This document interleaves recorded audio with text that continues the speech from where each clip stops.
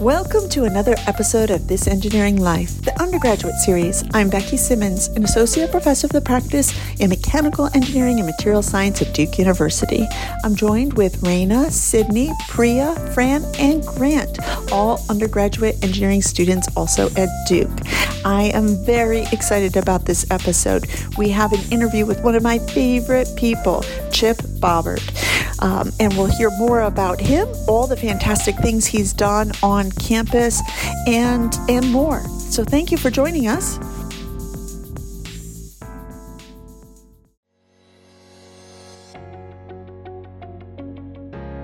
Hey everybody, my name is Fran Romano. I'm here with Chip Bobbert. He is the Senior Technologist and Collab Architect, and this episode is going to be a spotlight interview, so it'll be longer and we'll get into depth about Chip. He's a super interesting guy, so I'm really excited to get into it. Honestly, I've been looking forward to an interview like this for years. So Chip, welcome to the show. Oh, thank you for having me. First question I want to start off with is if you could just run us through your career path since post-college and how you ended up at Duke. Oh, the career path. I've taken a bit of an interesting turn, I think, throughout my career. I still don't know what I want to be when I grow up, but I probably should figure that out. But I went to Penn State to study engineering.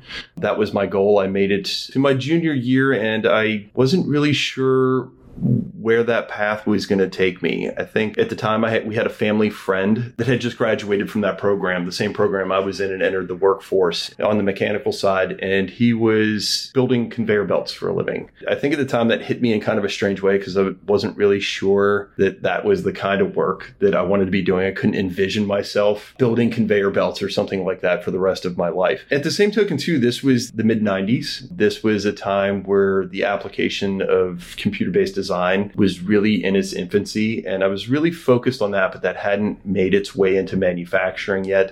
I really wanted to work on the design side, but at the time there just wasn't really a way to get into the 3D computer space and move that into engineering, and I just saw that as being kind of the future, but at the same token I was getting this very analog education that I just didn't think was going to be relevant to the workforce. So I did what a lot of people do. At the time I thought, well, I'll take a little bit of a gap, go do something else. So I joined the Marine Corps.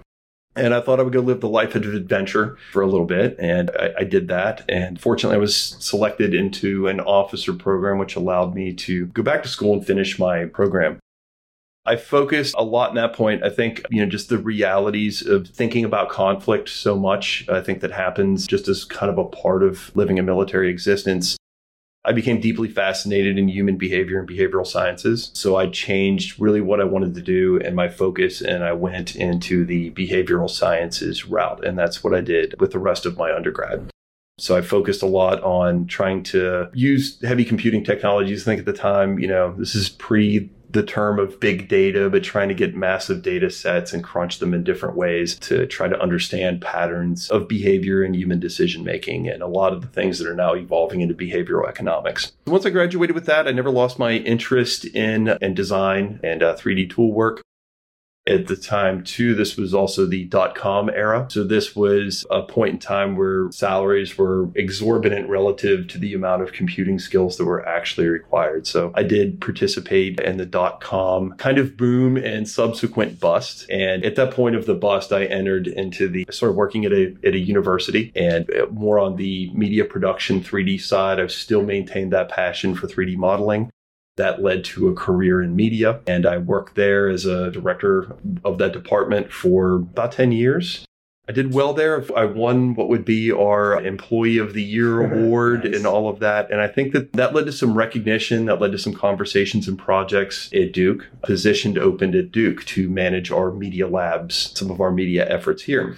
So I thought, well, good time to transition. It was really hard to move away. The university I was at was by the beach. It was hard to move away from the water. I had picked up a really bad surfing habit. But anyway, we moved inland and landed here at Duke. So Duke's media program is a little bit different different than what I was used to. We had a very film school type of program at the previous university, and there was a lot of FX, there was a lot of 3D modeling, there was a lot of those things that I was really passionate about. And I decided to add 3D printers to our media lab at the time. And just as a way to express yourself, some of the creations that you're designing, the things that you're building in 3D Studio Max or Blender or Maya, or you could build those and have a physical representation of that. There were a lot of engineering students that found those 3D printers pretty quickly, and I decided that the way to address the busyness of those printers was to simply add more, kind of the same way that we had done with editing stations and other 3D modeling kind of things that were happening on the digital backend. Keep adding more stations, more studios, more software until the needs met. So it wasn't a very complicated formula. But here we are. We have about 120 3D printers in our ecosystem at this point, and the needs still not met. Yeah. But along the way, the Innovation Collab was something that was kind of happening to the side. We outgrew the media labs, so I started in another lab called the Innovation Studio.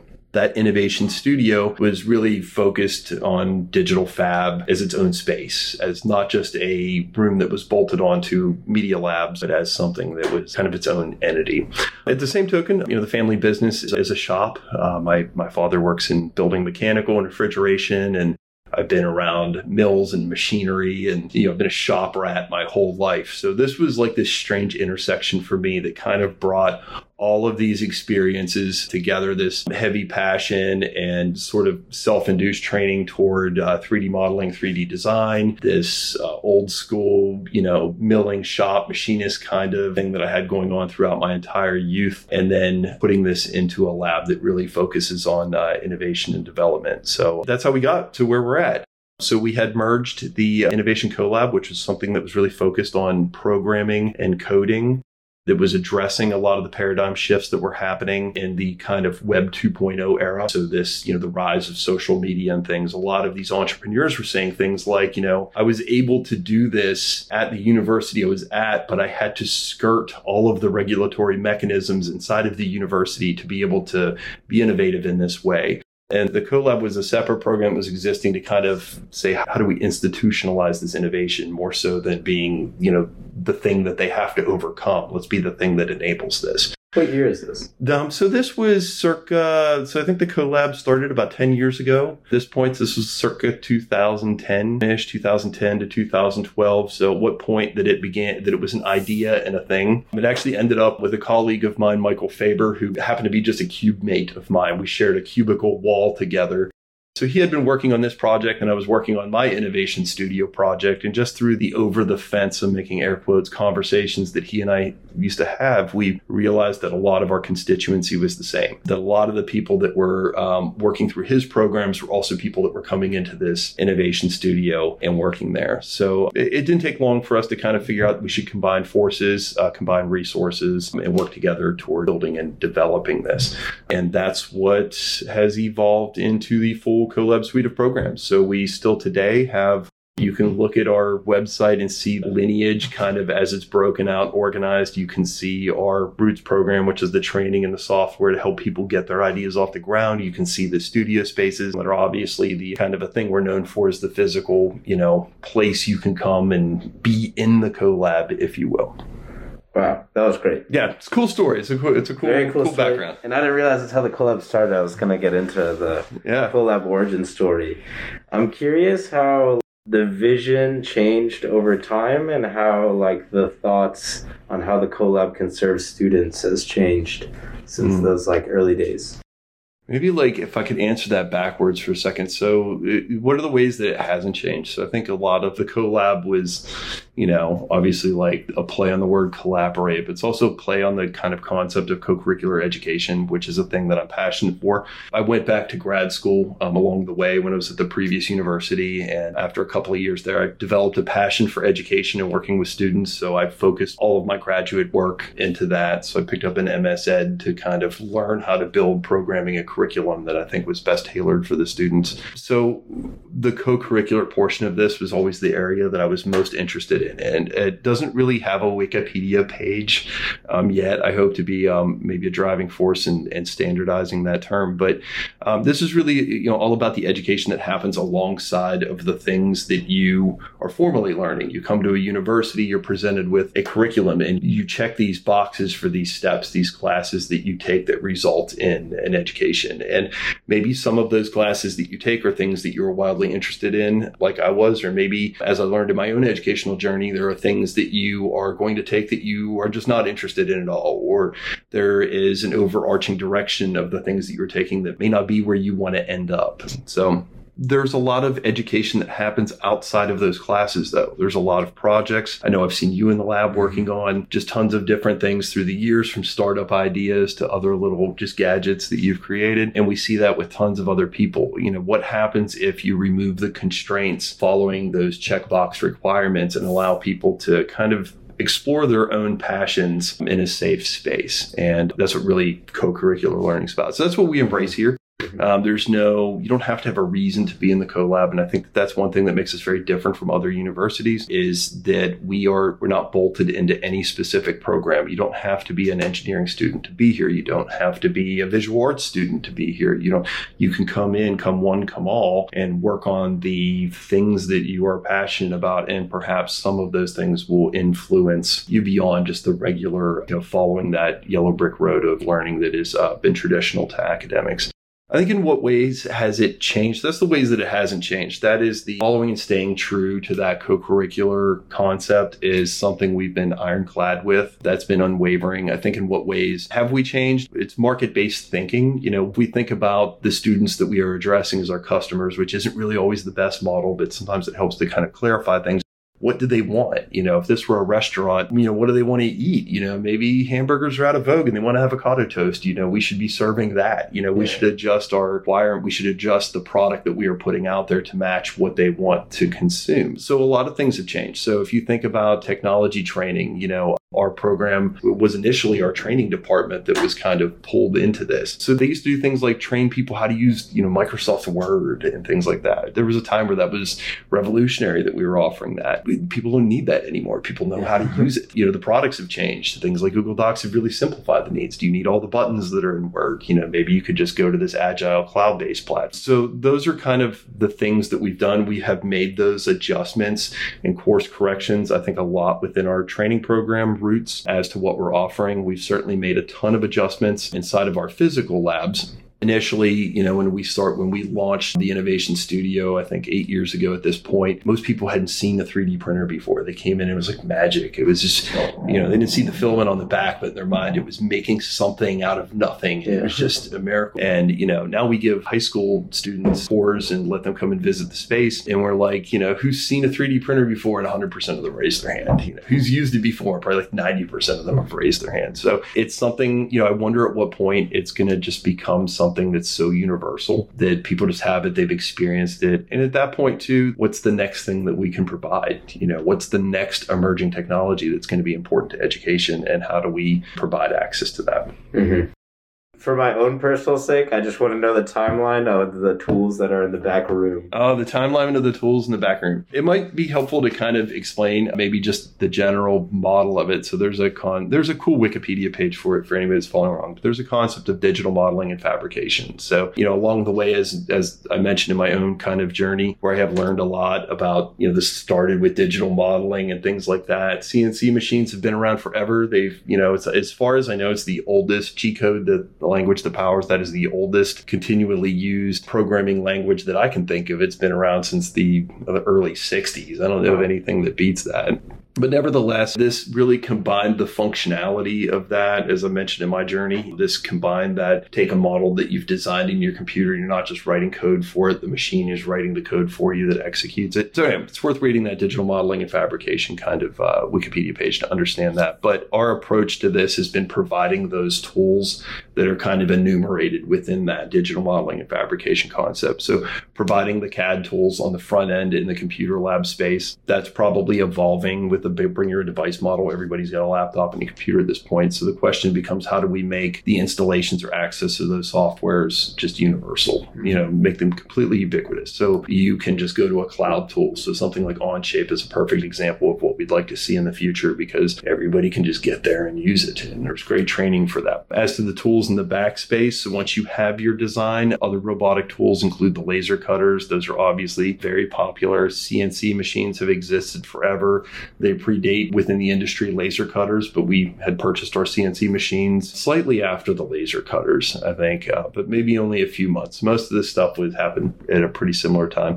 The thing that's a little bit different is probably the water jet cutters. There really were no desktop water jet cutters. These typically were, machines that were several $100,000. They required their own room, their own heavy safety requirements and things like that. But we really have only seen prototyping level water jet cutters evolve in the last 3 to 4 years. So as soon as a viable product came out, there were really two on the market, the Wazer and the Protomax. We opted to go with the Protomax just because they had a pathway to bigger versions of the machines, should we go down that road. And then we put those into place. And they become my favorite tool pretty quickly because they're so fast to use, so easy to use, and they cut anything. There's no constraints like with a laser cutter. I feel like with a laser cutter, it's like I can only work with one of 5 or 6 different materials, and it can only cut something that's so thick. The water jet cutter doesn't care about the material or the thickness, and it's much faster than the traditional CNC mills. Yeah, I'm actually using them all day today for our pop-out Heelys product design. There you go. They're a really fast way to prototype something. Yeah, exactly. So, they're great. The thing I wanted to get into was the difference between the visionary, the goals of the collab, and what you see really happening, and how you go to address something you start so that it continues to go towards this goal. Kind of what I'm trying to get at is I know there's a lot of programs to bring in students who aren't typically seen in the collab and kind of just the thought process behind things. Yeah. We think, and obviously I've got a heavy bias toward this, but I think that the collab, kind of what's happening here, is addressing a few different paradigm shifts. So I think that there's a paradigm shift that is happening in the prototyping world, which, you can think of maker spaces as being kind of a subsect of that. The modern shop, if you will, or the extension of boutique design. So I think a lot of the things that are happening there in terms of the changes are the cost of the tools. So in my father's shop, we were seeing tools that were just tens of thousands of dollars that now our CNC mill, I think, was $6,000 when we purchased it, just for open numbers. So you get an idea of where things are. This is like a factor of 10 cheaper than what we used to be able to buy things for. So what does that mean, and why am I bringing it up in terms of making this relevant for everybody? The cost of product design, cost of development, the cost of prototyping, the cost of taking an idea from existing in your head to something that is in your hand that you can show an investor is so much cheaper and so much faster than it used to be. When I was in college, I was buying licenses of SolidWorks for $3,500. You can get an educational copy of it for $60 now. Working in the media world, I was buying the Adobe Suite for $1,800. You get it for free now as part of your enrollment here. Onshape, powerful CAD tools are free. Just the cost of producing something is so much less and the barriers are so reduced. And that's great for engineers, but that's also great for other people that are working in the product development space. There's so many people outside of this that may not understand that this is relevant for them. If you are a business major, you should be understanding how all of these changes to this industry, these paradigm shifts that we're seeing, can impact those things. You need to understand that it's going to cost your R&D team a lot less if you do something a certain way or embrace these technologies. So you should be here. You should be thinking about it, watching this and understanding it.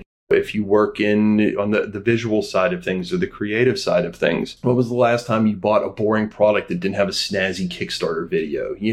If you're launching something, you have to be able to produce these. Or if you buy something that has a really crappy brochure, do you really want that product? We see the difference that is made by awesome packaging and awesome product placement, like the iPhone. The amount of effort and energy they put into the box that the iPhone goes into is astonishing.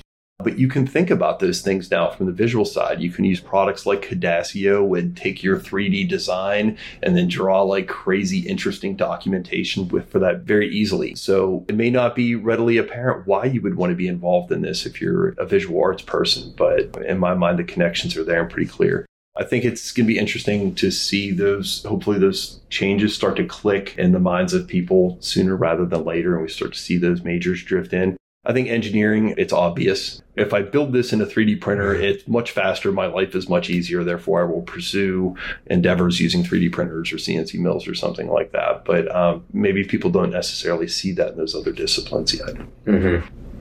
I know a lot of students don't know where the CoLab is or what, outside of Pratt, it's like, what is going on in that land over there? So the CoLab, I think it's probably most important to understand that the CoLab is, us having this physical space that's really only existed about half of the time our program has been around.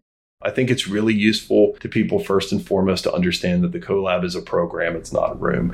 It's a collection of great people. We've got a staff of 8 at this point that are people that have been curated and are experts in both their disciplines and fields, but also passionate about teaching and learning and co-curricular activities. So it's a lab. It's an ecosystem of people and suites of products, from our training program to our grants programs to also our studios, which people tend to think of us for because they think of it as a physical space, but that's just one small part of what we do. As to the physical space itself and what's going on over here, it's certainly, we love having people come in and hang out. There's social areas inside of our space that are really cool. The whole center of our space is actually a social area. I think what's really interesting about this paradigm shift is the potential interdisciplinary crossovers. So it's wild to think about what might happen when the engineering student bumps into the doctor and bumps into the talented artist and what do they create? Do we create a prosthetic that doesn't look like, some kind of cyborg thing that actually lines up with curvatures that we're used to seeing of the body? Or, what are the other crazy potential things? It's just something off the top of my head that could potentially happen. But I love those happy collisions. They're so unpredictable. It's hard to imagine what they might be, but some of the results that we've seen have just been wild. Yeah, and they do actually happen. So many of them. Yeah, it's crazy to see. We have people just crossing discipline lines all the times, and it's cool too because going back to the co-curricular model, they're crossing lines. They're only here because they're interested in being here. That's the cool thing to think about the CoLab. There's no requirement to be here whatsoever. There's no assignment. There's nothing on a syllabus that's like you have to come do a thing that's here. So if you see people that are in the CoLab, it's because they purposefully made an effort to be here. They want to be here. They're passionate about something that drove them to come and sit in the lab and work on it. Where they picked, even if it is academic, they picked a project that they're passionate and interested in, and that has driven them to be here. So if you find 3 or 4 people that have something similar, it's like magnets. They just kind of start That's how Mohsen and I met. Yep. Mohsen, old host of the podcast, actually. Him and I do all our projects together. And we met because we kept running into each other at the CoLab, and it got to a point where it was like, okay, I see you here every day. What are you doing here? Exactly. Yeah, you just start meeting people, and those collisions are crazy. Mm-hmm. The last thing I want to chat about is kind of what the next steps for you are. Yeah. So this has been interesting. It's been a wild journey. I've been working on these projects for about 10 years, and I think we have reached really close to a stable state. So it's been, for a period of time, the campus makerspace existed in my office, so it's been really cool to kind of see the growth of it out of that and into what it has become. And I think that, again, I'm a little bit biased, but Duke is at the forefront of this. I think through the efforts that have been here, myself, but a lot of other people too. We've been recognized in Newsweek, for example. They rank the top universities. They rank the top maker universities for the first time last year, and we're on the top 50 list. So that means that there's a big poll that was sent out. I think it was sent out to about 10,000 people. I think the respondents, so it's interesting to think that the group of peers of our tribe, if you will, of folks that are working inside of this space have selected us as being elite. And, for me personally, my journey at Duke is coming to an end soon. So at the end of the school year, I'll be moving to another organization that's focused on philanthropy and educational change. And the idea is that I'm really hoping that we can take these co-curricular concepts and the overarching program itself and start to help other universities implement similar things around their campus. So I think that we've learned a lot here. We've been recognized as elite among our peers, and I'm hoping that this is the change that I can bring to higher education at large. I hope my journey brings me back to Duke at some point. I think that this is going to be a crazy intense period of time, but I really see this as a model for what can be done. As far as the CoLab itself, I think we've reached a plateau on the co-curricular side of things. On the academic interface, I think we've done a lot to improve the undergraduate experience. I think the Chronicle listed us, keeps us on the list of 10 things you must do before you graduate Duke is to come to the CoLab and do something. I think that these changes, though, this paradigm shift that I mentioned a little bit ago, is going to be really useful for researchers as well, for researchers and clinicians. So I think examples of that might be something like prosthetics. This is a very complicated and drawn out process to produce these. But if we bring some of these desktop robotic concepts and some of these new softwares that are becoming available that are extremely agile into the mix, what happened? Are we able to produce these faster, cheaper? Does that improve the lives of patients? But I think it does. And the question then from there becomes, do we need different equipment? Do we need better equipment, more professional equipment? And I think the answer to that is obviously yes. So we've been working on a concept that we call CoLab Pro for CoLab Prototype, but a little bit of a play on addressing that professional research clinician side of Duke. So obviously this is an R1 university. The teaching and learning aspects are a huge part of what we do, but research is also a huge part of what we do. And one of the things that makes Duke so special is the health system that we have bolted onto this too, in the School of Medicine. And that allows us to really explore the health impact of some of the things. So we can not only research on it, but then we have this great group of colleagues that we can kind of work with when there's applications that are clinical. So I see a need to develop the next level, the higher level of tools that are coming in. And we do have some of those now. So when you come into the CoLab, you look through the window and there's this room of crazy looking 3D printers in the back that all have different advantages and disadvantages that produce these wild things. So some examples of that might be cool to link to the story of the stories page of what we do at the Children's Hospital, where we produce hearts for surgical planning. And that is, so every complex cardiac case that comes into the Children's Hospital, we 3D print that child's heart using a very, very high-end medical grade 3D printer. And the surgeons then use this and the cardiologists use this as part of their planning process now. So something like that is leading to paradigm shifts, just not in our own industry, but paradigm shifts in healthcare. This is leading to, a change in the standard of care. This isn't just produce an X-ray anymore as the product. There's a future where we're going to produce a physical model. There's a future where we may do simulated surgeries on the actual patient's anatomy before they ever go in for the real projects. There's a future where, for training purposes, we can train new doctors on a specific case. You don't have to just read about it in a book. Here's the model. It simulates tissue. Do it. Let's see if you can figure it out, and you can work through it. So I think all of those things are possible, and I think that CoLab Pro concept, I think, is being embraced. I think we're currently working through the business constructs of where we were at the beginning of the CoLab. How do we fund it? How do we staff it? How do we grow it? How do we get the right people involved with it? And I think we have an amazing foundation with that already. You can see the products that are and things that are there. We're already doing these things with the Children's Hospital and many other aspects of many other programs over in Duke Health. So, I think that's the future. I think that will probably be the next thing. I think we're close to having a stable state to launch really great programs out of that. Really glad you touched on the hospitals, because I know that's a huge part of the CoLab and the things that go on here.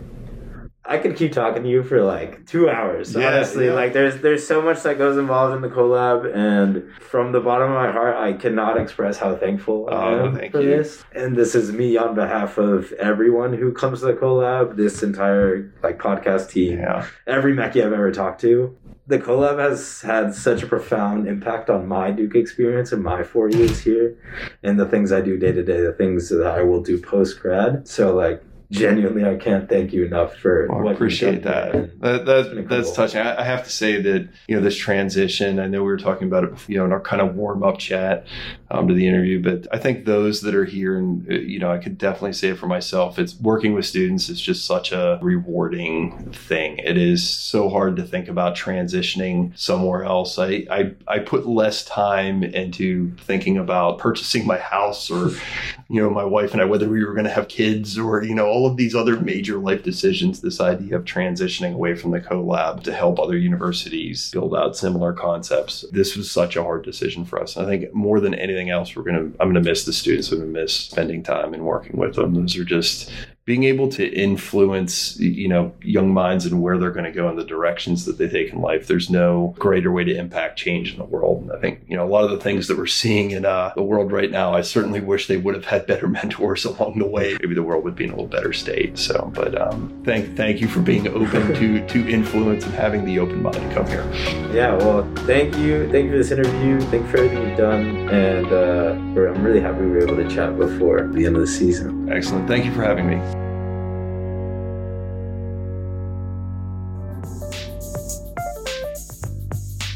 Thanks for tuning in to today's episode.